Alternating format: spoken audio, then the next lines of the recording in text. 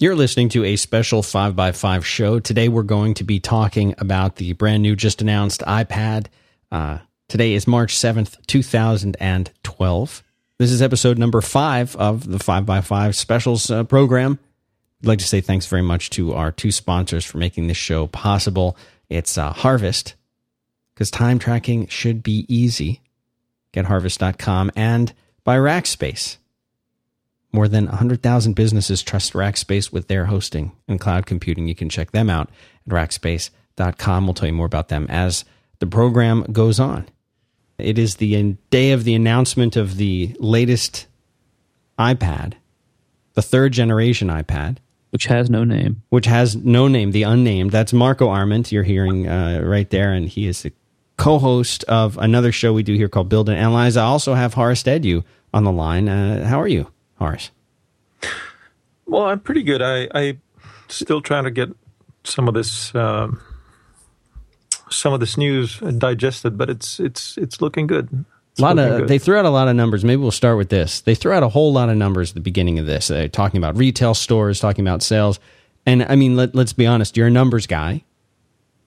What do those numbers mean? Translate those for... Well, to be honest, I mean, sometimes in the past what they've done is they've given some updates on their performance that was news. That was new material. That was something that we didn't know. In this case, I didn't catch anything that hadn't already been released. So, for example, the number of iOS units shipped last year, we knew that already. The 315 million cumulative sales of iOS, we knew that already. 25 million apps, we knew that already. I didn't take a lot of notes because I was trying to see something new there, but I didn't. So one thing that I picked up was that the Amsterdam store is the biggest store. That I didn't know in terms of square feet, that was the biggest store that they have now. Again, I haven't seen the whole event, so we're only watching the live feeds and so on. And it may have been something that some people didn't write about. But to me, the performance numbers weren't something that you'd want to basically plug into your model and recalculate and write something new. And nothing I can think of right now besides that. Marco, what was your overall impression? I mean, we just talked earlier this week about some iPad, what we were calling iPad 3 predictions, and Horace, we talked about that last week. I mean, what was hit? Let's just kind of recap really quickly. There's enough people talking about this that I don't think we're going to be able to add a whole heck of a lot to the information and the details that came out. But everybody was saying, there's going to be a Retina display, and what we have essentially is a Retina display. It's 2048 by 1536 pixel resolution. That's 264 pixels per inch. So they say that the quote was, "That's enough to call it a Retina display." That was a little weird. They were a little bit defensive about that, right? Like they're somehow rebutting something and that I hadn't even heard. Well, yeah, because I think when they launched the iPhone 4, they made a big deal out of I believe the 300 PPI threshold, below which was not considered a Retina display when they gave that presentation, as far as I remember. Okay.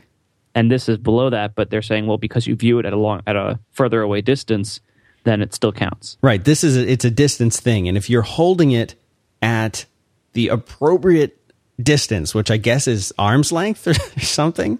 Yeah, they said 15 inches. 15 inches. Yeah, and the phone is 10. Now, I mean, and it's worth pointing out, they didn't just pull this number out of thin air. It's exactly 2x on each axis. So what that does is, similar to the iPhone 4's launch, it makes it so that app developers don't need to recompute any geometry. The kind of virtual pixels on the screen are still the same number and the same size. Just now, each logical pixel is made up of 4 real pixels. And so it's just like the iPhone 4 conversion to Retina, which went very smoothly for developers. And so all you really have to do is provide higher resolution artwork.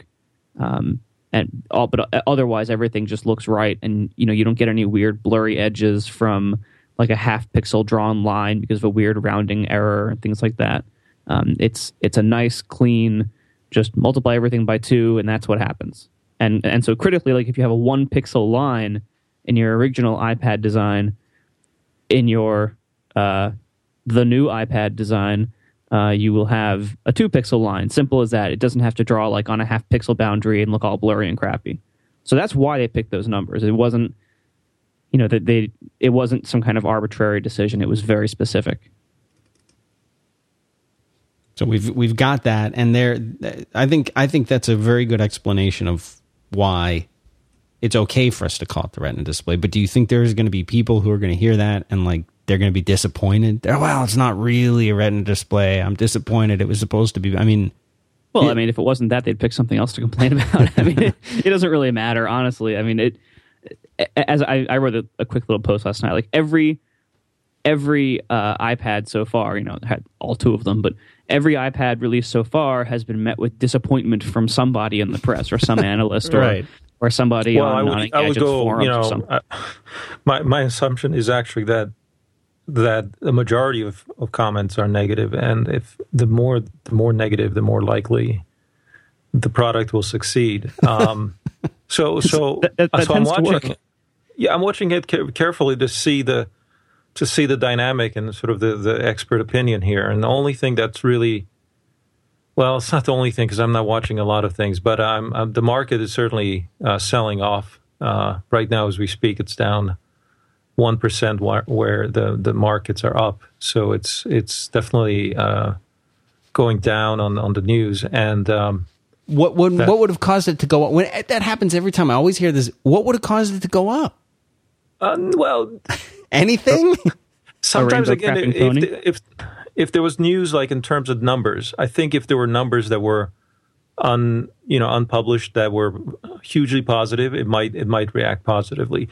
But of course, in this case, what we had is sell on the news. So there's been a lot of buildup prior to this event. So now it's all basically just people getting out, trying to who are momentum traders who are not really in this as an investment opportunity. They're looking for a trade, and now we're seeing some of that happening. But so there's no surprises there really. But in terms of I've seen a couple of shrugs, if you will, on the Twitter feeds that people weren't excited. But nothing yet that I see that's sort of saying, "Oh, what a disaster," which is what the 4S was feeling. Everybody was feeling down, even those who were in the event, right? I mean, live, watching it live, they say, "Oh, this was sort of boring. This was sort of a letdown." I haven't seen that. A lot of people were excited because the technical specs do seem significant. I think the people who are making the first impressions are looking at technical specs, and they do sound pretty good. And people don't react much to software, even though the software is typically the most difficult to implement, and sort of where a lot of the R&D costs are. And we haven't seen that reaction yet. But the other thing was the name.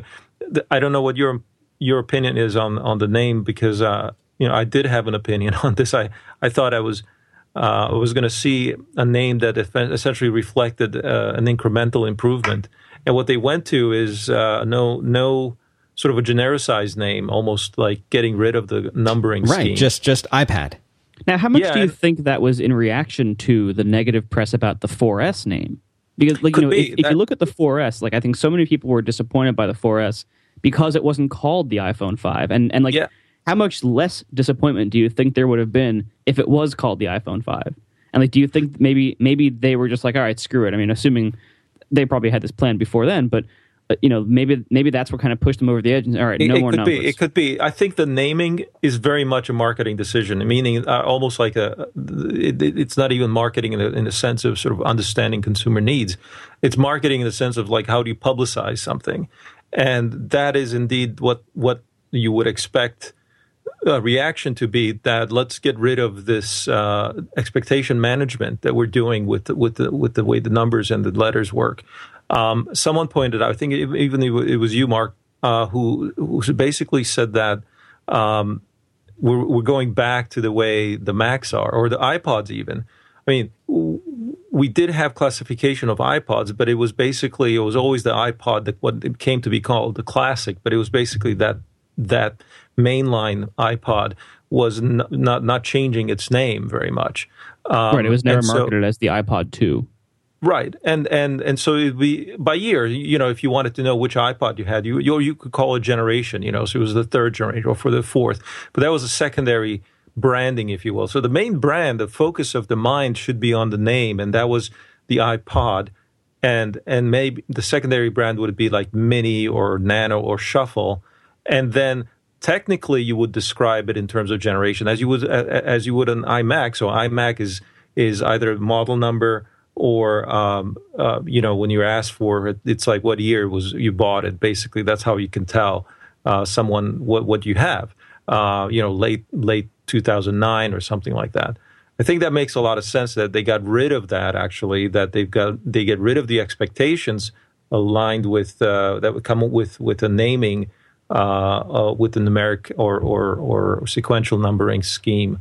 So in that sense, in retrospect, of course, you're like, duh. Of course, you should have thought of it, but you get deluded yourself. Think back to when the iPhone 3G came out, and then there was the 3GS, and the S, I guess, stood for speed, is what I always heard. Maybe there's something else, but that made sense because here was a phone that got faster. This is something that and it looked pretty much the same, and it was pretty much the same. It was just a bit faster. So when the iPhone 4S came out, I guess they were carrying that tradition on, and here we have an iPad.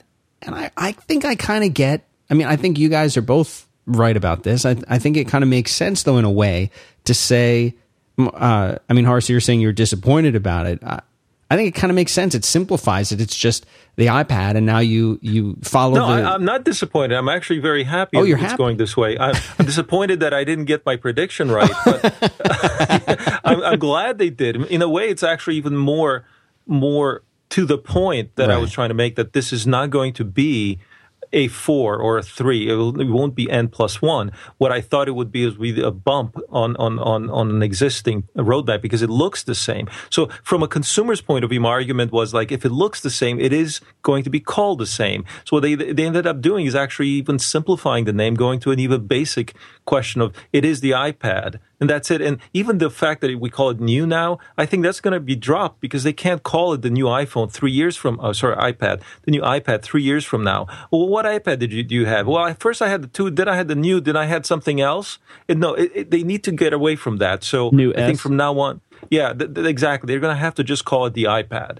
And they'll have to, this is almost like damage control now, trying to figure out what to call the old one. The iPad 2 needs to sort of become actually itself like, almost like erasing history and calling it the iPad, but it was the one that was launched in 2010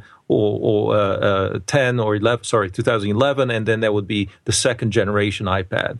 You see, so yeah. So, do you think that this is the future of the iPhone as well? Will the next iPhone that comes out simply be called iPhone, and we'll say, "Oh, this is the iPhone 2012 or 2013"?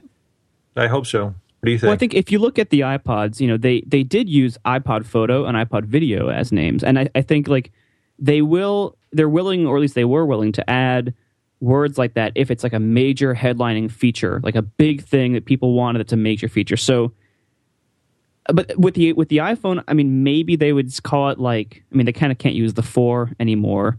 They can't really say iPhone 4G. Maybe they'd say iPhone LTE, but I think it's more likely that they would just drop everything, as you said, and it's just the iPhone, the new iPhone. Huh. I would like to see that. I think that'd be great.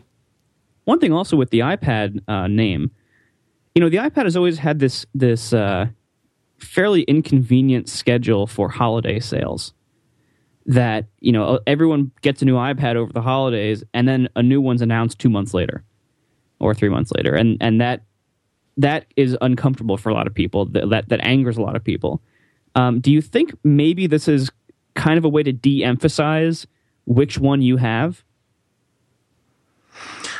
Well, one thing about the scheduling of the launch, by the way, that's curious, is that we're looking at a launch in the spring now. They're almost to the week launching on the 1-year anniversary of the last product launch. And I think that it used to be that the way you optimize is, again, leading up into a gifting season. But I think in the case of the iPad, because it's also got educational and business use, and those markets actually buy in different cycles. I think that they're comfortable offsetting the iPhone and iPod with an out of phase launch as they're doing it now. So in that sense, I think it's not being designed as particularly as a they're not doing as much to consumerize the brand as one might think, because it's really, they're trying to be a post PC type of product. So meaning it's a computing product more than it is a consumer, a consumable consumer item. But that's just my opinion. I think from the point of view of the design, right, the physical design, the fact that it's consistent, the look and feel, there's no dramatic redesigns happening. That's also signaling that this actually is nearly optimal. We're not about the ornamentation and that there's almost a minimalist look to the thing. By the way, another advantage is that you have you have these accessory makers that are not that will invest more in the platform because they have a longer life for their accessories. As the iPhone 4 certainly shows that you get a longer life out of your investment as a consumer, but also as a producer of accessories, and also most people do like to accessorize and add stuff to the device and show their personality through that. And in that sense, also, it's better to have a consistent form factor. So I don't know. This is just a bunch of anecdotal things, but I see this kind of being a trend now with Johnny Ive really not trying to be quote unquote creative, but really trying to create a minimum platform for what really shines, which is what's on the screen. That should be where the focus is, not on the physical. And I think that's where hopefully they're going. So that makes sense. Yeah, it does make sense. So let me ask you something else. It's kind of going back to where we were just a minute or two ago. When you look at these specs, and we've talked about them, we haven't really given them a rundown. Again, I don't want to just go line by line reading the specs, but there was some speculation that prices would change based on the different specs. Some people are saying, oh, they're going to keep the price at the same. Other people saying they're going to change, and they pretty much kept everything the same. There's still the same basic three models: the 16 gig, 32 gig, 64 gig, and then you either get them as a standard with the Wi-Fi or Wi-Fi plus 4G. Uh-huh. And those are your two choices. And still the two separate 3G options, AT&T and Verizon. Exactly. At least here in the US, so that they are different. You can't take one across to the other one, but there you go. It's comparable. It's got Although the Verizon one does have 3G for international roaming, which is nice. Yeah, so if you do need your world phone, then you get the Verizon one. Uh-huh. But the other thing, I don't know if you mentioned it, but it's this question of the older model, the iPad 2 being still available. I think that's significant. Right. To me, that's actually the most significant thing of the whole event. If I were to sort of look at the numbers, because they've essentially extended the price down by a notch, right, as they did with the iPhone, with the previous generation iPhones. They've gone 2 generations back now, but we'll see whether they do that also in the next version. We'll see iPad 2 current and then N+1 coexisting. But the starting point now is $400 to enter into this game, and that's an interesting point. It's certainly, if they go one more year and then they drop it even further to $300 entry, then it's really going to be tough, almost impossible for a competitor to find unclaimed ground in terms of pricing. And that's really maybe their strategy to deal with the low end, rather than going to make a smaller form factor, a 7-inch or an 8-inch form factor. I think they're just going to drop the price on the older models. And because the ecosystem will be selling it, then they don't need to worry about specs as much. It's absolutely brilliant if you think about it. And that was one of the open questions I had. Will they keep the old one around? And I'm glad to see they did. It makes a whole lot of sense. And really, Apple and who can blame them? It's smart business. They just want to be the only game in town. And now that they've got something at that price point, it's a really tough thing to say. No, I'm going to get any other tablet. But here's the kicker with that. I don't think a lot of people may actually see that and say, oh, that means the overall price will come down, because a lot of those lower priced units will get blended in with the higher price. And so the average price will go down. Maybe someone on who's an analyst might look at that and say, oh, no, tisk. However, here's my observation for what's happened with the iPhone is that the price almost never goes down. The average selling price remains constant. And that's because still people actually opt for the high end. The low end is selling in okay quantity, but it's offset by more people buying the high end versions, right? The more, at least with the iPhone 4, we've seen that the 4S was by far the most popular product in the fourth quarter of all of the ones they sold, even though they had two older generations. And here's the reason why. There's actually a psychological principle at work, which is that people look at that lower price point as sort of an alternative that gives them comfort but steers them towards purchasing something better. And there was sort of a psychologist who did an analysis of this, and I once wrote it up. It's kind of like he gave this absurd example of going on vacation, having your coffee in Rome, or having a vacation in Rome versus France, Rome or Paris, and then you had the option of one of those two vacations having no coffee in the morning, and so people would always opt to go for the Paris. But I'm not going to bore you with that now. It's basically a cognitive puzzle. But the point being that what Apple might be doing with a lower price point product is putting it out there so that people are. The illusion that they create is that, look, you can get the low end iPhone or the competing product, right? So it's designed to put you off of the competing product, but you end up buying the high end iPhone. You see that there, and it says that your attention is drawn to it as saying it's better than a competing product at the same price point, but I'm going to go for the upgrade anyway because it's only another $100. Right. And I can go to the next level, and that's not a lot of money for most people. So who are in the target audience. Anyway, long story. Sorry to bore you, but there's something interesting happening there. And when I wrote about this, a lot of people said, no. The low-end product actually is doing rather well. It's not just an illusion. It's not just something that's signaling. It is actually probably getting picked up a lot. But again, it doesn't show up in the average sales price. The average selling price for the iPhone has held steady for 5 years. It's always been about the same, even though they've added these lower-end options. Our first sponsor today is Harvest, a painless time tracking and invoicing application relied on by some of the most innovative teams in over 100 countries worldwide. We use it here. Happy Cog uses it. Volkswagen uses it because it's great.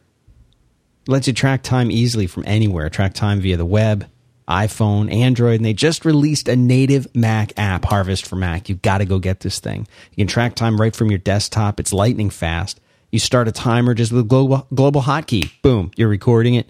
You forgot, you walked away, you left a timer running by mistake. You can remove your idle time. It's smart. It knows how you work. So try Harvest and Harvest for Mac with a free 30-day trial and discover how it makes time tracking as painless as can be. No credit card, no obligations. Go to getharvest.com/5x5. Sign up. After your trial period, if you like it, use code 5x5 at checkout and you get 50% off your first month. And again, until April 21st, 2012 to do that. So go check them out. GetHarvest.com/5x5. So looking here at, back to this spec, they've got the dual-core A5X. It's a custom-designed, high-performance, low-power system on a chip with quad-core graphics. They said that this is what they needed to do a Retina display at 9.7 inches diagonal. Do we know yet whether the 2 CPU cores are faster or different from the A5, or is only the GPU different? That's a really great question. All I know right now is what I'm seeing on Apple's specs, which will be in the show notes, but that's all that they say. Honestly, I kind of wouldn't mind either way. I mean, I'd always like more CPU performance, but the A5 is really fast. Yeah. It's shocking. Like when even like developing my app, like with the scrolling performance, in my big complex table, iPad 1 versus iPad 2, it's not even close. The A5 was a massive leap forward in speed. And I wouldn't necessarily say that we really need more speed yet. Like most apps aren't pushing that boundary yet. I would always like more speed though. So yeah, I'm kind of okay either way.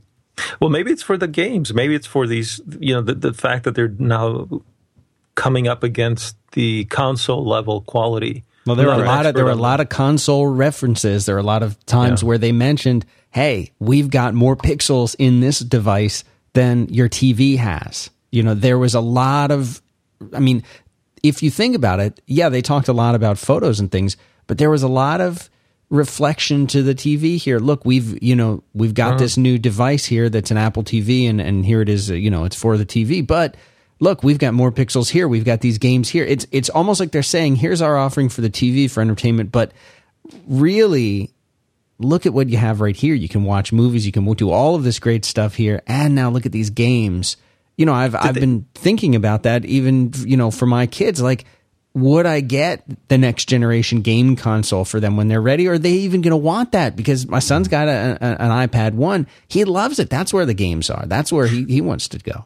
Did they mention anything on AirPlay as far as sharing that experience you have on the iPad on the TV through Apple TV? Great question. You would think that they would have to have that, and that's part of what the 1080p support is going to be for.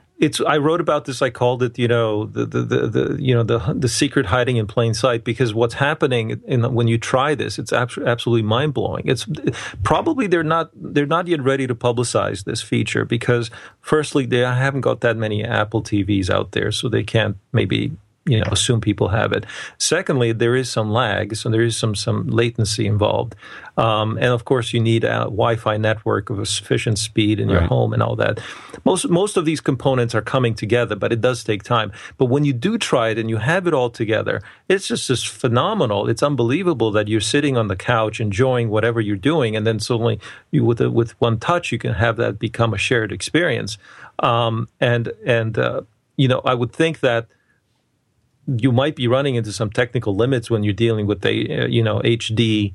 It would work fine with the old resolution, so I don't know if this new resolution is going to need something special in the Wi-Fi to make it work actually. But it's an amazing experience. And also games, you can play games, and watching Angry Birds on your TV. I mean, it's unbelievable how it feels. The audio comes from the TV as well, so you get loudspeakers that are really filling the room, and then you have that shared experience. I think it's one of these what is it magical things that isn't public or public publicized very much. Maybe so. Maybe the lag prevents them from really talking too much about it in the context of games, right? But also, I have an idea. For how they might be doing this, because you're right. I mean, if you're trying to stream 1080p over wireless live with probably fairly minimal compression just for CPU reasons, that's a heck of a lot of bandwidth, and even for a wireless network, maybe the way they do it is similar to how they do AirDrop in Lion. With AirDrop, one of the reasons why it's officially restricted to only a subset of fairly new Macs is because all these new Macs have these special Wi-Fi radios that can have 2 channels going at once, or 2 associations going at once. And what they do is they basically create their own little ad hoc network at full blazing N speeds just for the file transfer. And it doesn't interrupt your existing Wi-Fi connection because it's a whole separate connection. So maybe the new Apple TV and the new iPad both have those. So that way, they could stream the video right from the iPad over its own private network, so it doesn't have to worry about how far away your router is and what kind it is and how fast it is. I like that. Can you implement that? Me personally? Yeah. No, I don't know anything about electronics. Okay. Well, people in the chat room, Palamondo is saying that game graphics quality was limited by available RAM, and that the Namco guy mentioned that the new iPad has more RAM than the Xbox 360 and the PS3. Yeah, have we confirmed the RAM number? Well, Palamondo is saying, well, that must mean it has a gig of RAM. But I remember reading that it had a gig of RAM in some of the rumor sites. But right, there was that BGR boot screen thing. That was pretty good. Yeah, that analysis. Yeah, but I'm not seeing anything. It's almost on a sure thing. Yeah. It makes a lot of sense to do that, and because otherwise, by having that many more pixels to buffer for games and stuff, you're going to need a lot of memory for that. Just texture memory, video memory, if anything for games. Like apps can do without it. That's fine. But games really, really need that if they're going to operate at that resolution. Yeah, absolutely. So it has another thing we should mention that it has Bluetooth 4. I think the previous version didn't have that. That means it can power 4 annoying headsets at once. Is that how that works? I still wonder what they're going to use it for exactly. I mean, I don't know. Well, they could be using Bluetooth to set up those weird Wi-Fi connections. It could be. Neil, I did think about using Bluetooth and Wi-Fi somehow. It's a magic way to make this sharing experience, because I really think that's going to be one of those. Whenever they get it all these pieces in place, that's going to be really what Apple TV is all about. When they can finally put it all together. But it's funny. You're right that the resolution on your device now has outgrown your TV. Yeah, and the power probably is going to soon overtake the console business. By the way, one thing I'm dying to do next is that last year when they shipped the new iPad, I did a feeds and speeds. I think Jobs had gone on stage and said something about, we don't talk about feeds and speeds, and here's why. But then I said, I'm not afraid of doing that. And what I did is I compared the iPad as of March 2011 with Mac, both a laptop and a desktop Mac of 4 years earlier. So a 2006 vintage laptop iMac and MacBook and iMac, and they were very comparable. In many ways, actually, the iPad of 2011 was better. It had actually more storage than than a laptop did in terms of the hard drive capacity we had back then. And now it would be interesting to compare because of the resolution improvement, because of the speed improvement, because of the memory improvement.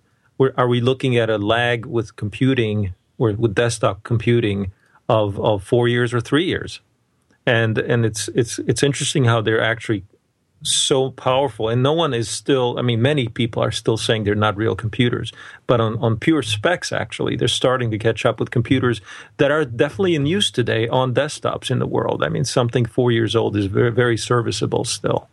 So that's where we are right now with hardware.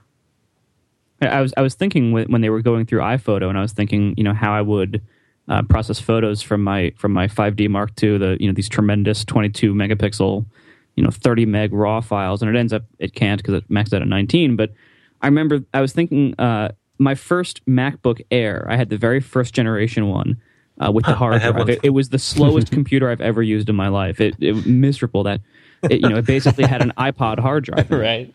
And the 1.6 gigahertz, right? Yeah, the 1.6 gigahertz Core Duo, and it was a very, very slow machine. And I remember I had just gotten the 5D when I had that Air, and I couldn't process photos at all in any reasonable time on the Air. Like I couldn't even render opening it up in preview from the RAW. Even that would be unbearably slow. And I bet the new iPad is faster than that at doing a lot of those tasks. Mm-hmm. And that wasn't that long ago. That's right. I think it was, 2000. I think it was about 4 years ago. No, I think it was even less than that. Yeah, maybe three. First iMac. I mean, first Air. By the way, that Air can no longer run Mountain Lion. Wow. Oh, really? That makes you feel old, doesn't it? I know, but that's the thing is I still own it. So I feel bad. The first MacBook Air was released on July 20th, 2000, and I'm sorry, January 29th, 2008, and the latest one was July 20th, 2011. So January they're doing 2000. you a favor. They're making you replace it. But that's an interesting game. Try to figure out a new iPhone or iPad. How many years ago do you have to go in terms of the computers that were available from Apple that now are outclassed by a device? Right. And unfortunately, it's always going to be the gap is lopsided. 3 years now, I think. Yeah. It is, but it's always it's a tough comparison to make because it's hard to say, all right, well, what benchmarks do you run to compare these things? Because these mobile CPUs, like your computer from 4 years ago was allowed to draw 150 watts.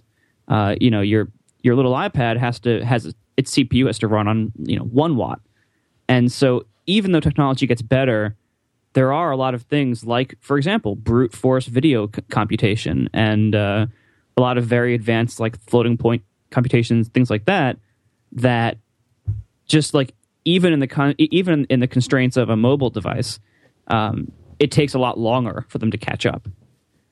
On the other hand, you have on the new devices, you have things like GPS, you have things like accelerometers, you have things like touch input, and you have things like Bluetooth, high speed, wideband,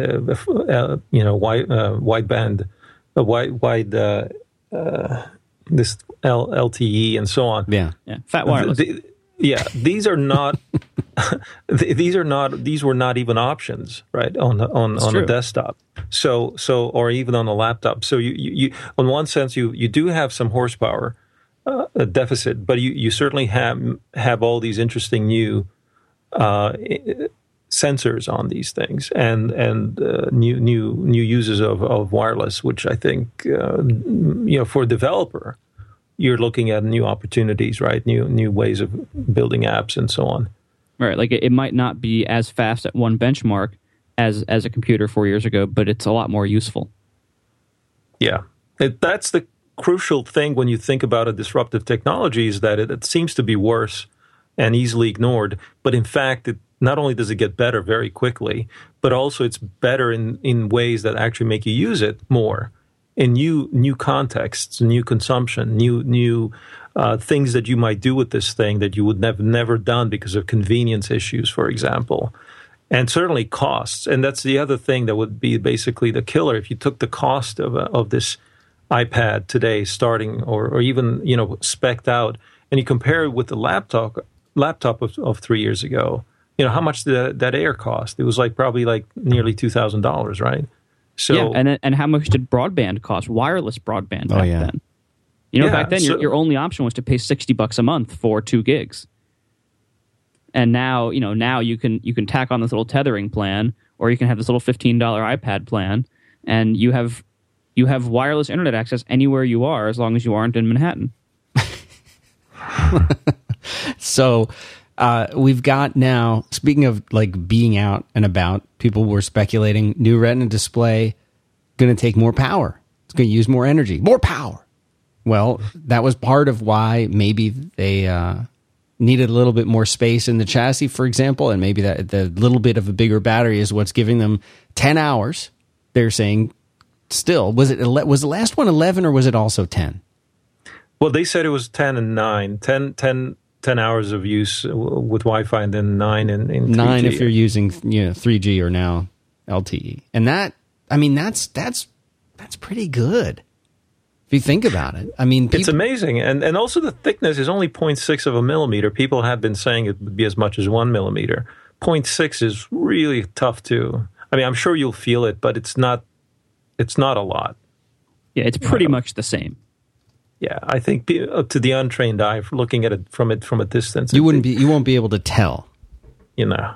Right. Now, one thing though, the iPad 2. I did notice the weight difference a lot going from the 1 to the 2.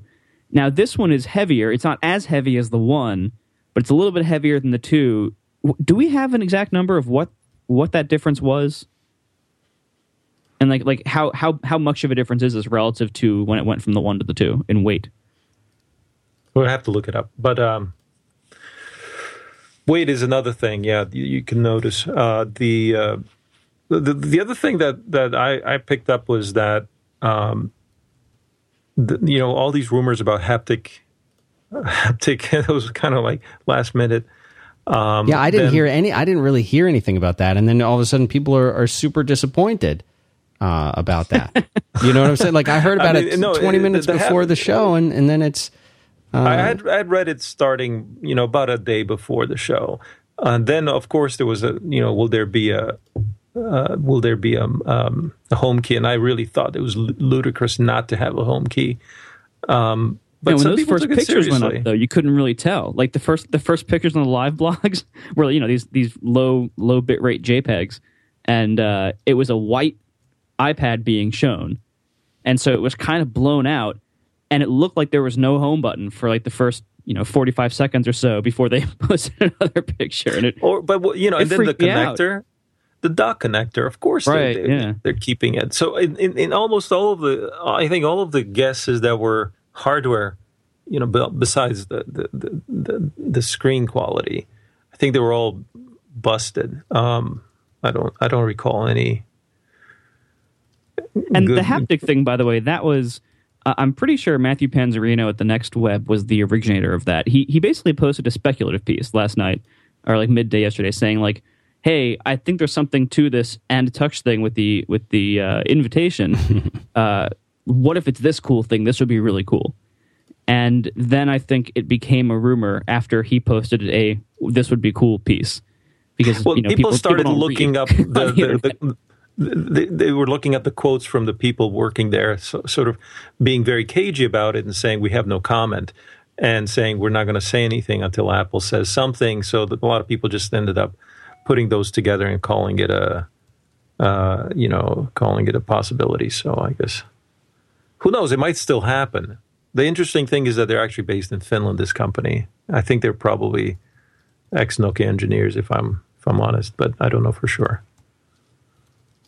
So one of the big things that they talked about, in addition to resolution, in addition to being able to have this visual experience that's changed and revolutionary or resolutionary, as they're saying, a lot of the focus here was on photography. There's a version of iPhoto out.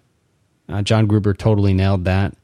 But there's a whole lot of camera stuff here that was speculated, but people were it seemed, and this is what surprises me, Horace, about the market not being more favorable to this. It's got a 5-megapixel iSight camera. It's with all the cool stuff, tap to focus, face detection, all that kind of stuff. You can record video in HD in 1080p at 30 frames per second with audio. And it's got like video stabilization. We were joking on pretty much every show that, you've seen people holding up their iPads and how, they've got video stabilization because they know that you're holding this big thing relative to the size of a normal camera. They've got that. And they've got a FaceTime camera that gives you VGA photos and video up to 30. The site says 30 frames per second there. So a big emphasis on video. They're not sitting back. Maybe they're not giving us the best, absolute best camera experience they could, but Apple has acknowledged people are using this and they're doing video with this. They're not necessarily taking pictures, although you can do that. This seems to be a focus more on the video aspect of it. Does that? And also, they didn't mention Siri, but they did mention dictation, right? Right. I don't think they're giving Siri. Really, I think they're just giving the dictation part of it. I don't think you can ask Siri questions. I think it's just to make it easier so you don't have to type, that's right? That's so weird, because what's missing to make Siri possible? They've got more bandwidth than the iPhone. They've got more CPU than the iPhone. They've got more memory than the iPhone. Why can't you put Siri on this thing? Maybe it's just not ready. I have a few theories. Let's hear them. All right. First of all, there's about half of iPads sold are Wi-Fi only historically.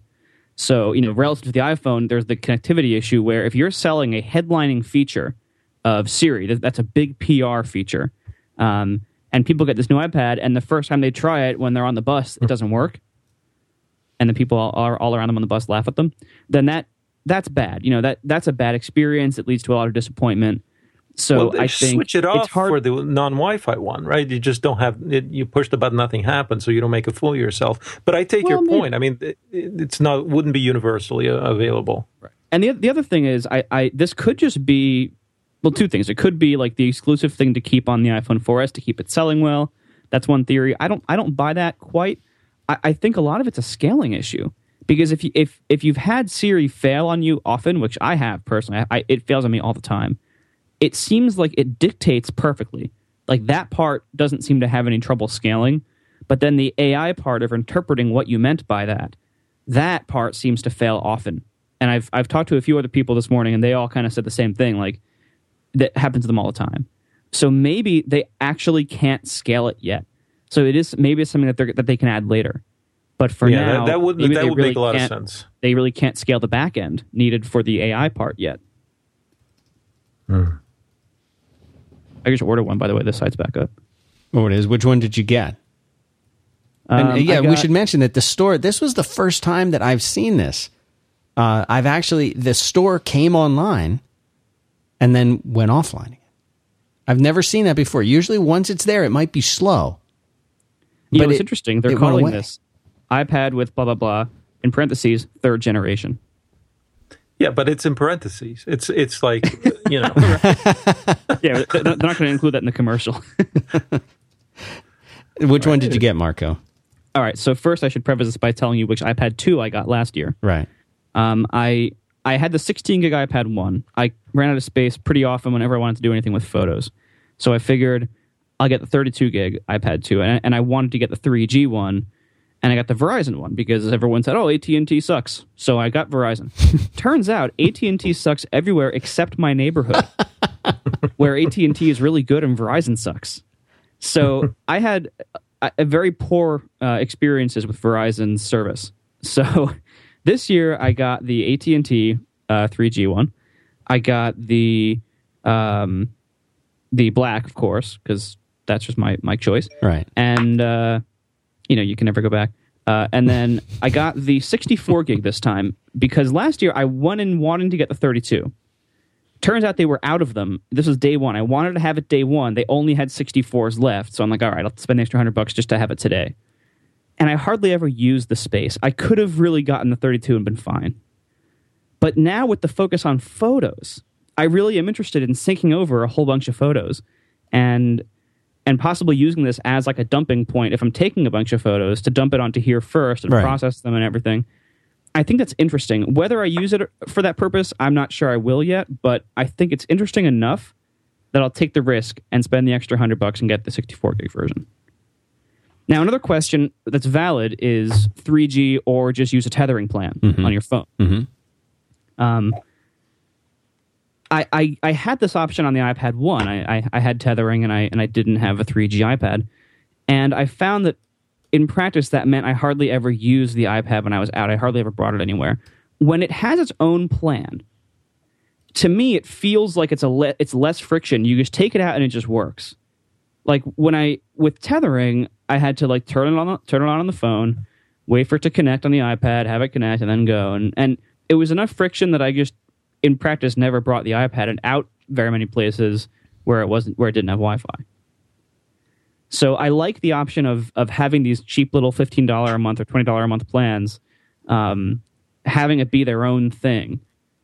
And so you have this device that's totally standalone that doesn't rely on your iPhone for its connection, doesn't drain your iPhone's battery, and now it's even faster. So you went all the way.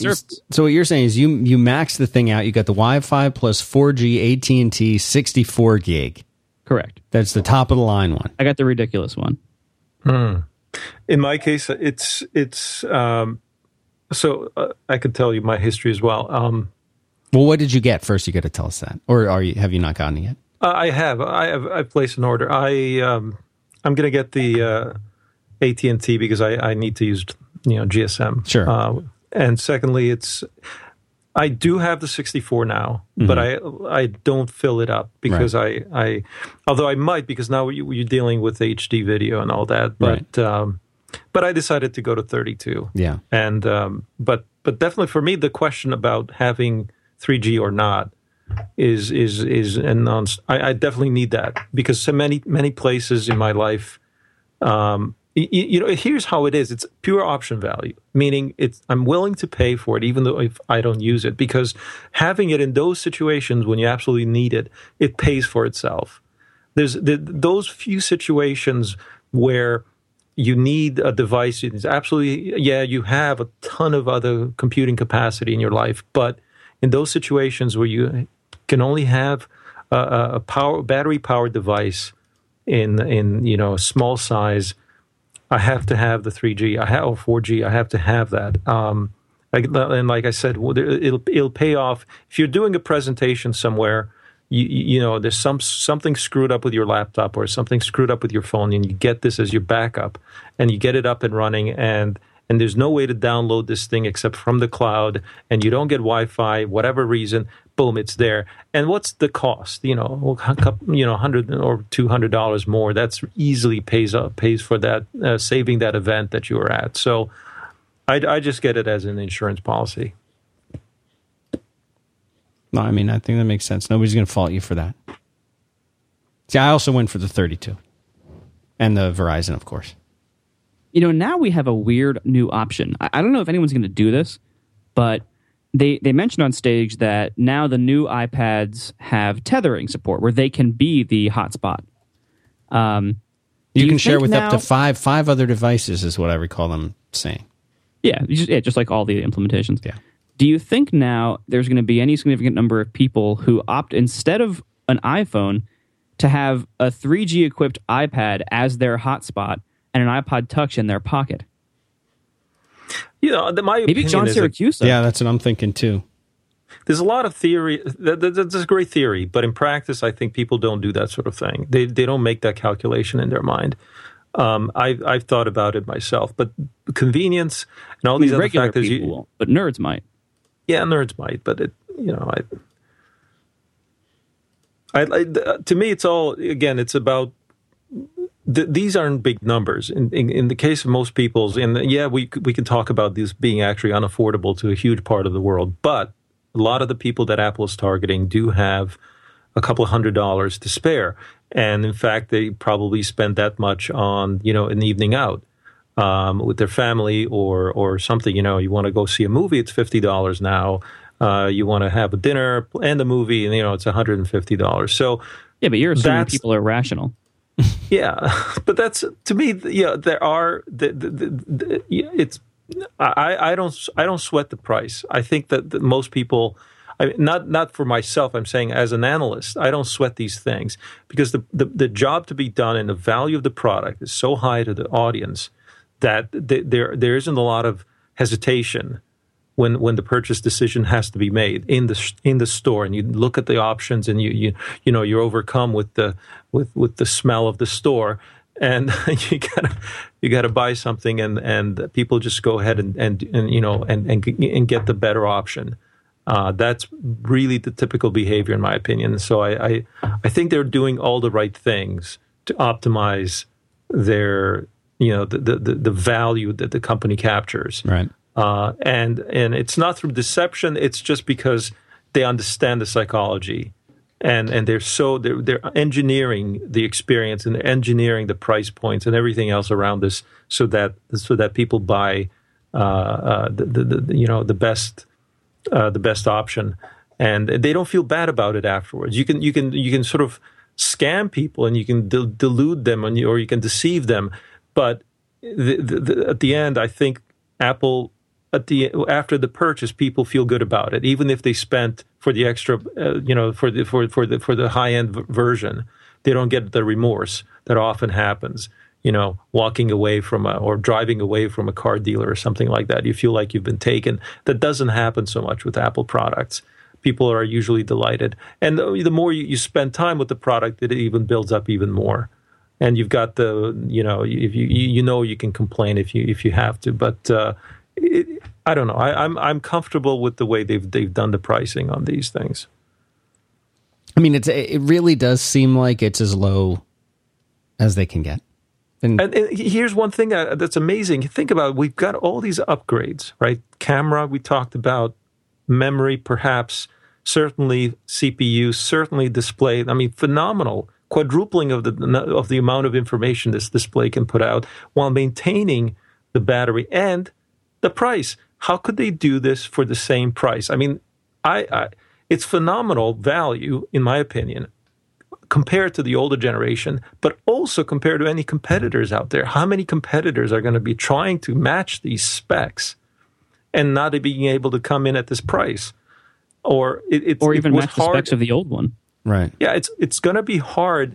It was hard already before, and now it's going to get impossible, I think, to be trying to play this game on the spec level. And the only option is to try to run down on price, like Amazon did, but theirs is a different business. So I think competitively, this thing is a slam dunk. It's just unbelievable that they can put this together.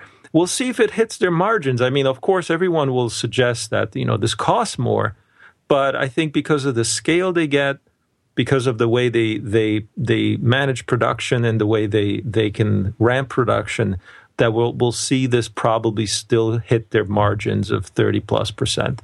I think it's we haven't seen that margin change for the iPad.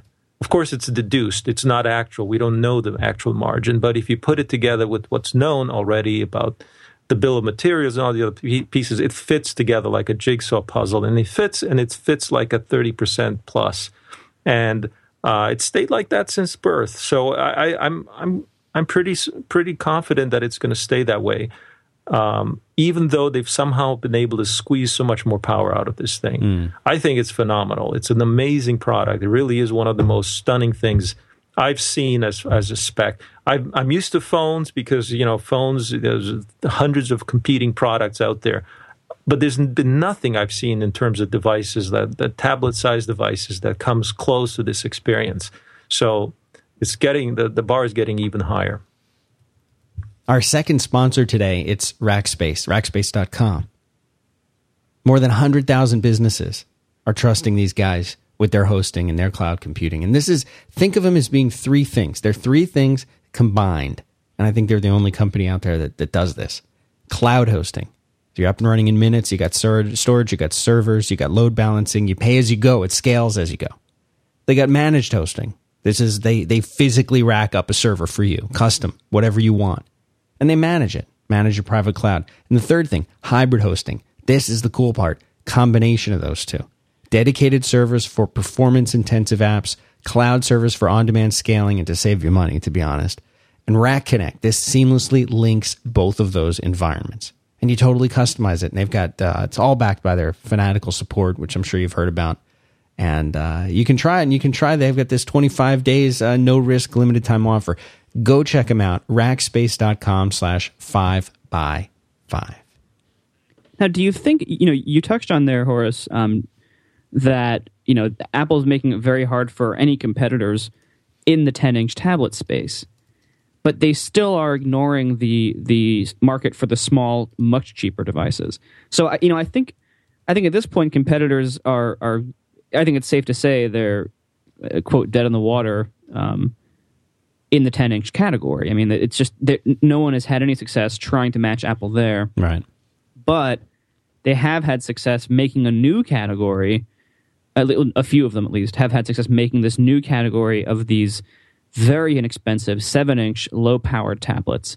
And what we saw from Apple today was largely just continuing to ignore that market. I mean, I don't think people who were debating between the Kindle Fire and the iPad are going to have their minds changed by $100 off the iPad 2. I'm with Jobs on this one. When he said that he thinks that the user experience on a device that's at that size and it's a quarter of the amount of pixels or real estate that you have available from a 10-inch. Sorry, no. It's half the size, right? I mean, the diagonal sounds like it's a bit less, but it was 45%. I think it was 45% of the area. And to me, there are some basic tests that they probably treat as dogmatic, which means that if you're holding a device with two hands, it has to be a certain size. If you're holding the device with one hand, it has to be the size of a phone. And you can't get a good experience with touch if you get into this middle area. And that, I tend to believe that. I'm not an expert, but I would think that they're very religious about that. And it's not a question of whether you can build to that price or that size because you've got capacity in terms of screen production or whatever. I'm very, very skeptical that they would launch this tweener product that people are rumoring about. And if they did, I don't think they would make it even an iPad. They wouldn't call it an iPad mini. They might put it out there and sort of saying this is the next generation iPod, because they might find a way to sort of. That's interesting. Yeah, it could be, because I don't think they will soil the brand in a way by putting this odd form factor in there. I mean, people's minds ought to be focused that the iPad means this. And now they're even saying that forget about even numbering. And the iPhone means that. And again, that means also a premium product and all the goodies in it and all that. And I was telling Dan on an earlier show that I would think that if they go to the lower price point on an iPhone, it'd actually be rebranding the product. It would have to be called something new. But I don't know. Maybe they'll think of a job to be done by this mid-range, 8-inch type product. But I'm not convinced. And it's not that they would react to the market. They are the ones who will set and define what that product is hired to do. So I'm not convinced that. Also, by the way, the question of success in that category is not clear to me, because what we have is really only Amazon as quote unquote successful, and we've only seen them. What about Barnes and Noble?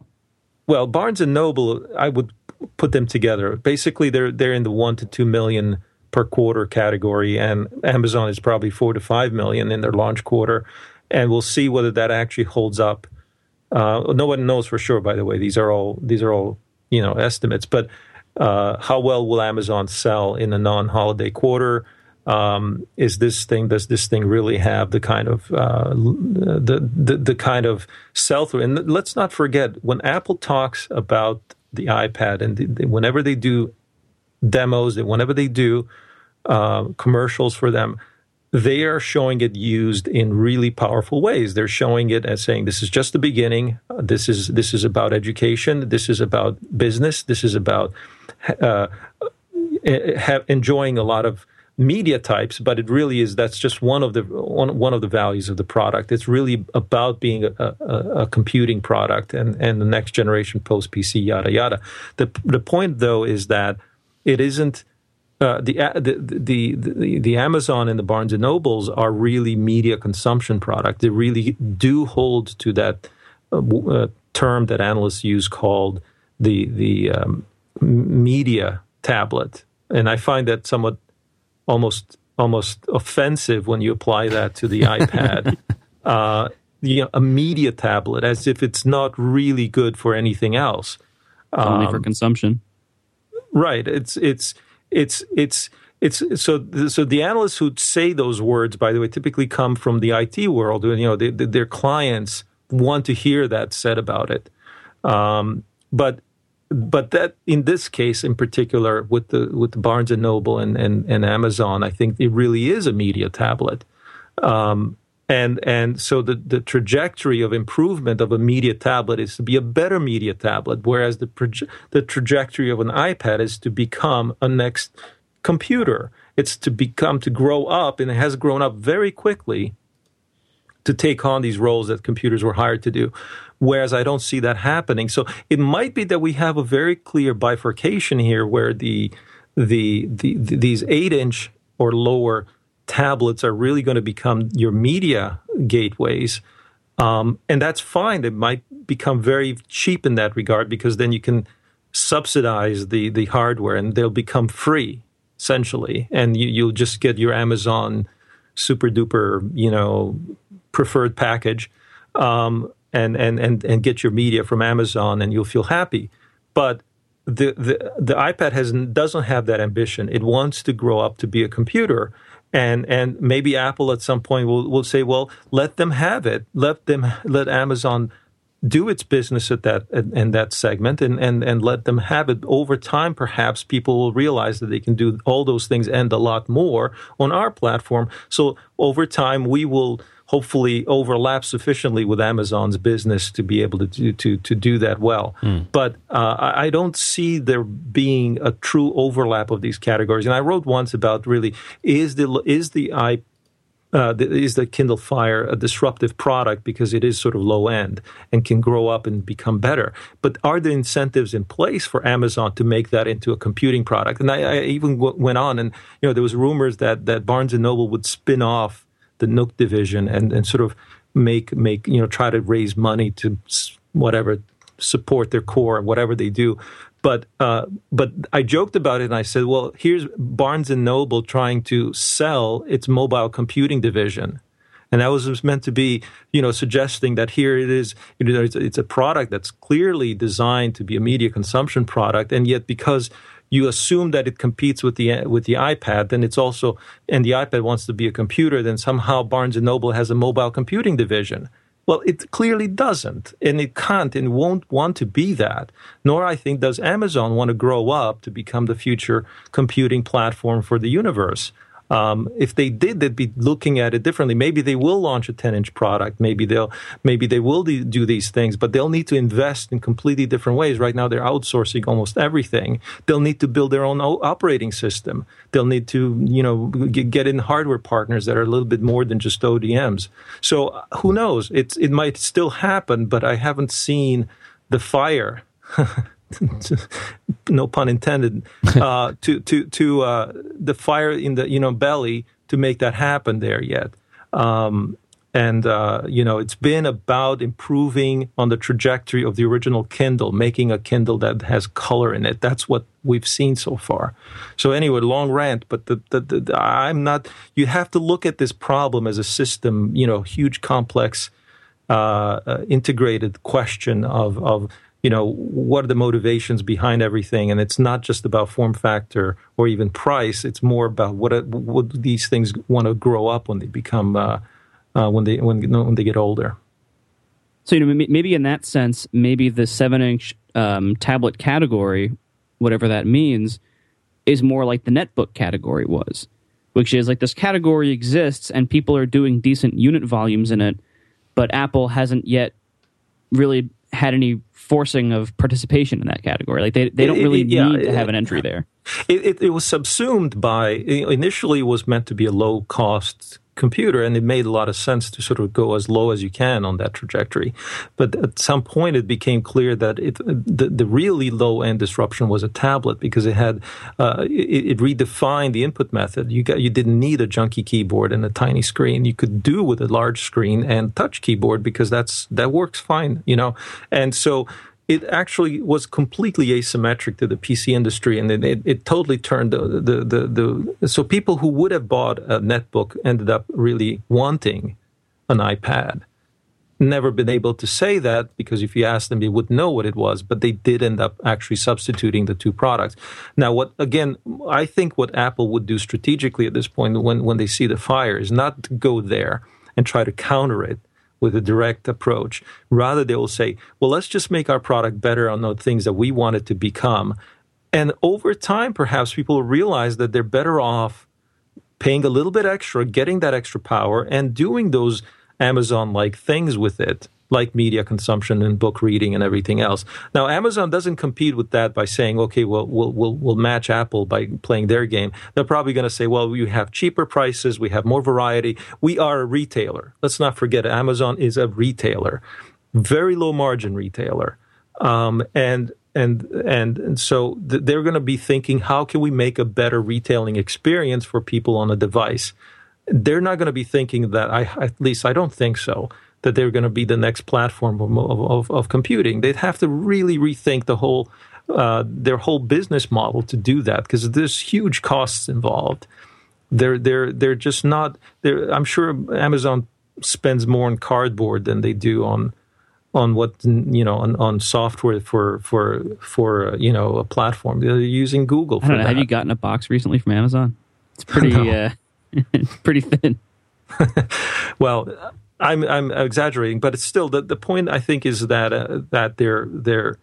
it's all about motivation, and they're smart, and I don't dismiss them, but you have to be thinking, where do they want to go from here, and do they want to become something they're not? Very hard for companies to change their DNA, or to really become something different. And here, we go back to the question of what about Google? What about Amazon as a software company? And people are suggesting. I think it was someone from was it Forrester who's saying that the Amazon, the Google and Android game is now that the only successful tablet is Amazon, and Amazon actually should get in the business of licensing its platform. So you can end up in the scenario where Amazon forks Android and then licenses it to its partners who can make more hardware variety, so that they can actually compete on the volume business. And I also talked about this earlier, that the fact that Amazon is a U.S. brand. Amazon doesn't exist really, except maybe a little bit in the U.K. and some other European countries, but you can't see it as a global player. Retail is very much a regional business. It's hard for them to break into markets because local players always have advantages. It's a logistics game. It's a shipping question. It's taxes. It's policy. It's that the rights of content don't transfer across borders easily, and that media consumption in one country is that. So you'd have to create a separate catalog for each country almost. And so how are you going to get this global future computing platform that has to address 6 billion consumers? How are you going to get that from a bookshop retailer? It's just, I just don't see the leap is possible in the near term. Maybe in 20 years, but not in 5. So you said when we started this, Horace, that you could only talk for maybe 30 minutes. Oh, geez. Yeah, what time is it now? Oh, isn't it like 2 a.m. there? No, it's only 11, 12. Only midnight. Who cares? So I got to fly to Stockholm. What, do you have a job tomorrow. or something? He does. He's going to fly. He's going to go to Stockholm. He leads a very James Bond kind of a life, Marco. This is all he seems. I know, it sounds like that. He seems very I could tell you what I'm doing. I'm going to be a judge at an event that actually Facebook is running, and Facebook is having a bunch of developers coming in and hacking for a day. And they're inviting them, and then they're all going to develop these Facebook apps, and I'm supposed to come in the evening and help judge it, and that's what I do. That's what I've been invited to do, and I thought, why not? That's great. I mean, you're already pretty close, right? It's only an hour away by plane, yeah, but it's I haven't packed or anything, so we should probably wrap this up. Any kind of closing thoughts, Marco, or anything you want to add to this? I mean, I'm sure we'll think more about this, and then we'll talk about it more on our shows next week. But yeah, I'll probably have a lot more to say in 10 days when I actually receive mine. Right, and that's when they ship. They ship on the. I have a question. Is it for sure that it's going to come on the 16th? Yeah, it says delivers March 16th. Yeah. Usually with the pre-orders, they're very good about that. Some people even get it the night before. In my case, I'm using a business account, so I'm not sure how that works. But anyway, we'll see. They should still get it. Yeah, hopefully. Because I'm going to be in the States when that happens. Are you having it shipped here? You have to ship it to my house if you want. No, well, I've got a place there, but I mean, I'm going to be going to LA, and then you've got a safe house in every city in the United States. Is my understanding, just in case. This is a fallback. Anywhere you need to go, you need to hide out somewhere. Get airport, an iPad delivered. Yeah, every airport in every city, he's got one of those little lockers. He's got a key to it. Everything he needs to survive for 2 weeks. He's got money. He's got some IDs, car waiting for him. Whatever he needs out there. Got a connection. Keynote, an extra battery. You guys. All right. Well, listen, guys. Thanks very much for doing this. If you want to follow Horace, you can follow him on Twitter at Asymco, ASYMCO. Go to asymco.com for his website where he writes about this and lots of other things. Marco, of course, marco.org. He's the creator of instapaper.com. And Marco Arment, ARMENT, on Twitter. And I'm Dan Benjamin on Twitter and here. And that's it. So we really appreciate you guys tuning in. And hopefully you enjoyed it. And, of course, we'll be talking more about this in the coming days and weeks as we get our brand new shiny iPads. So thanks, everybody. Hope you enjoyed the show. Have a good one.